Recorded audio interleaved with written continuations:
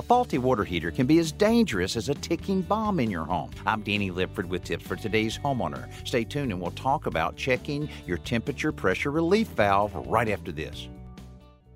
The temperature and pressure relief valve, or TPR valve, is a water heater's failsafe for the high pressures it can generate. When pressure builds in a 30-gallon water heater due to a broken temperature relief valve, it can explode with the force of 2 pounds of dynamite. Experts report 1/3 of all water heater TPR valves are not operational because of mineral buildup, rust, or corrosion. So test yours every 6 months. The temperature pressure relief valve is that little lever on the top or side of your water heater. If it won't budge with normal hand pressure, tap it lightly with a hammer to loosen it. If it leaks, open and close it several times to dislodge any debris.